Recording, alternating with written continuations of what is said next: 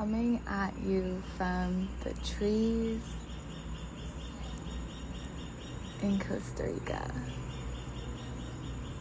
And I wanted to just record this podcast because I felt suppressed for a while, and I'm not going to judge myself for the time that it takes to put together what's on my heart, because I can't be contained and I can't be given a 10-minute cap or cut to the chase or give you the point right away. You have to hear my musings, unravel them with me if you care. And I'm just removing myself from any imposition of rushedness that has been placed in my life as a lesson for me to learn from. And yeah, so maybe this is a message for you, maybe this is not your message today, and I honor that. We all honor that. It is safe to take what resonates and leave what doesn't, but I'm really feeling called to share. And I've been in this season of life where I've really retreated this month, and I'm just cleansing my spiritual and emotional body significantly. So it's required a lot of rest, a lot of patience, a lot of space, not a lot of social activity at all. It's actually been a very more so like anti-social phase of my life, and I'm not judging myself for it. I purely come on to any platform or to any container to share my experience and then get out. And that is just what I feel called to do right now. And that goes beyond social media. It's like in containers with others too. I feel called to be there for a little while and remove myself. And the purpose for that is to fully let myself recharge and protect my energy. We hear it all the time about how important it is to protect our energy, but we don't understand the significance of our resources, which I believe our true resources are within our soul. But then physically it is time and energy. And what has happened with all of this deception in this world and with all the forces at play is I am coming out of any state of lack. I'm coming out fully of any state of lack of energy, lack of time, lack of knowledge, lack of wisdom, lack of light, lack of abundance, lack of resources, lack of happiness, all of it, lack of joy. None of that resonates with me anymore. But to fully immerse myself in true abundance and experiencing life for the way my Creator intended for me to experience life, which is blissful, joyful, loving, light, fun, exciting, playful, just enjoyment. Not to be confused with anything that is of darkness. I'm talking pure light. That is how I feel my Creator has intended for me to experience light. And in doing this, I did some research last night on my name. If you don't know my name, it's Helen Christie.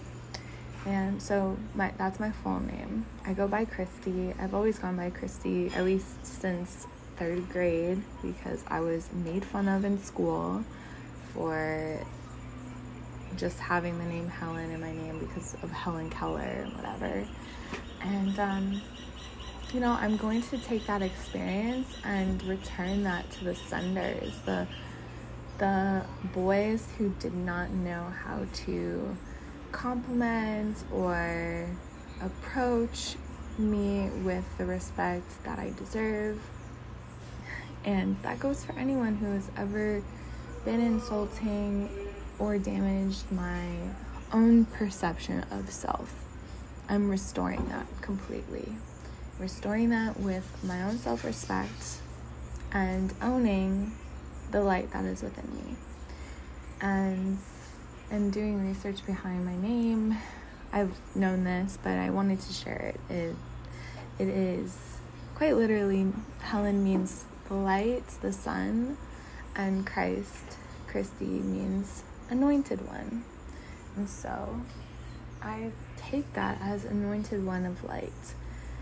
And so I'm fully choosing to step into the light and embody it. And that means closing out all cycles of any darkness and washing my hands clean of it, letting it go, releasing it, because it's not mine, it's not of me, it's not of my being. And this is something that I think is important when we want to preserve and protect our energy, our resources. We have to think about the forces that have been affecting our emotional and spiritual body, right? And anything that is not pure technically will negatively affect us and take away and create a state of lack within us. Because if you want to go into Taoist belief, I try and create like a holistic understanding with biblical terminology and biblical principle, but also deriving some understanding of Taoist way. And I did study Taoism. I took a course in college a long time ago, and I still do my studying here and there to keep sharp with it. But in a sense, with Taoist principle, like, which I think is beautiful in a way, is light complements dark, dark complements light. So lack and gain should complement each other, like just by terminology and principle as well. But I think I criticize a little bit, I critique a little bit that understanding of things, because with that understanding that it's complementary, like light and darkness is complementary, it misses out on that sensation that comes when you actually are like losing. You feel something taken from you. And if you've had anything taken from you, especially light, if you've had light taken from you, the feeling of just being drained and being exhausted, and maybe your body is telling you that. I think pain is an example of complementary.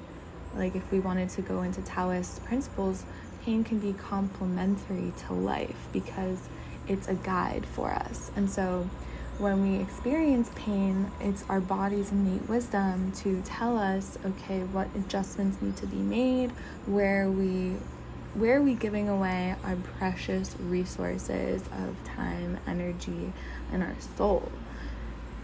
Those are 3 of the most important that I can think of.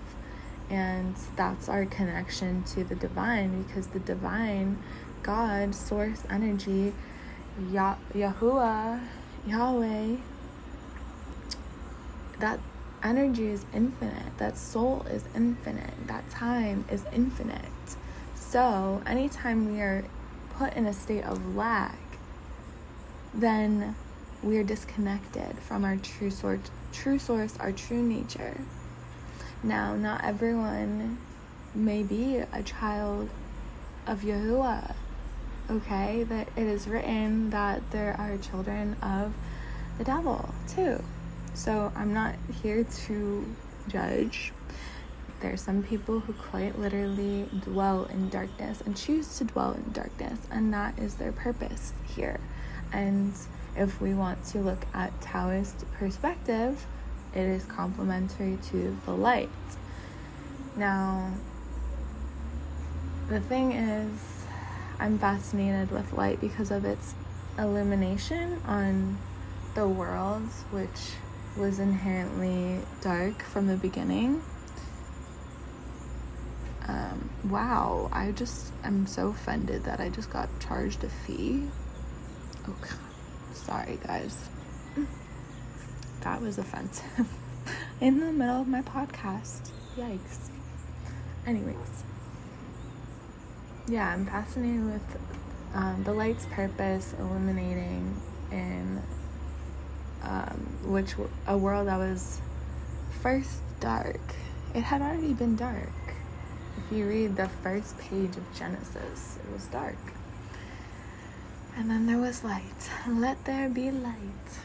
So I am fascinated with the light and all that it does. I think the darkness has its purpose, its teachings. It's beautiful. I've learned a lot from it. And I'm just in this process right now of cleansing myself of any darkness that tries to latch onto me. And that's exactly what I found. It tries to latch onto me and steal from my energy. And there's been many times this has happened, and I've willingly accepted it and admitted it into my life, and I choose to say no. And it takes having the awareness over your body, your physical space, your physical, like the energy, like your constant connection to your soul, time, and energy. And if you ever are starting to notice a lack, that in itself is a teaching meant to guide you back home to infinity, like to infinity. Truthfully, that is the goal, to get back there. So we can find a lot of presence. There's a lot of grounding practices that can be utilized, but you know, this work is very deep. It goes beyond just like how people can be forces in our life. Like, it's not just people, it can be a lot of ancestral pain as well. Generational curses are very real, and they manifest in our bodies. So if you notice any part of your body that has ailments or physical pain or discomfort, it could be a manifestation. It could honestly be a lot of things. It could be you compromising something or aspects of yourself, or it could even be generational trauma that's not yours. And the cranial sacral therapy session podcast that I have not shared yet, but I will share, that was a major breakthrough for me on generational cycles that were clinging to my physical being that were not mine. Me as a child holding on to, I had this vivid memory as a child, like 4 years old. That was what the session brought me back to. And 4-year-old me, maybe younger, was holding on to all of this pain that wasn't mine at all, and it was not fair for me to be expected to hold it. It wasn't fair for it to be imposed. As a child, like, we are meant to be the lanterns, guiding us back home, like the family unit. And yet, the pain that adults carry distracts them from finding their way back home if they're not ready to see it.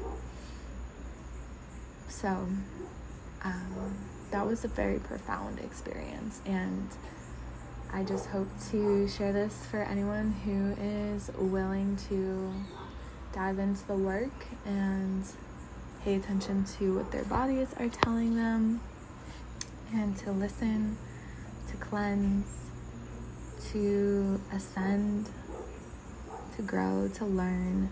Just use it all as guidance. Everything is sacred in its own way. Even the pain, even the hardship.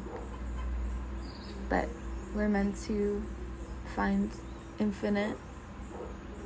infinite energy, our infinite being, our soul. And the place where time is infinite as well, which it always is. The way I see it is, I woke up today and I realized, I wanted to put a quick note on this. I woke up today and I realized that I don't want to subscribe to that imposition that I need to do one thing or another thing, because I only have so long in this world and in this physical realm. I choose not to subscribe to that because it's rushed. It's creating a state of lack, which I don't resonate with anymore. And I know that if I honor every moment for what it has to offer me, and if I can find that peace in every moment, then I can do everything. And it doesn't matter the time, and the age doesn't matter either. I mean, if we're thinking about my physical body, I'm 27, I'm about to be 28 this year, and I think I'm okay. I think I'll be okay. I could die tomorrow and think I live a pretty full life. So that's what it's about. And then some other things. So yeah, I hope that this finds you well, and until next time.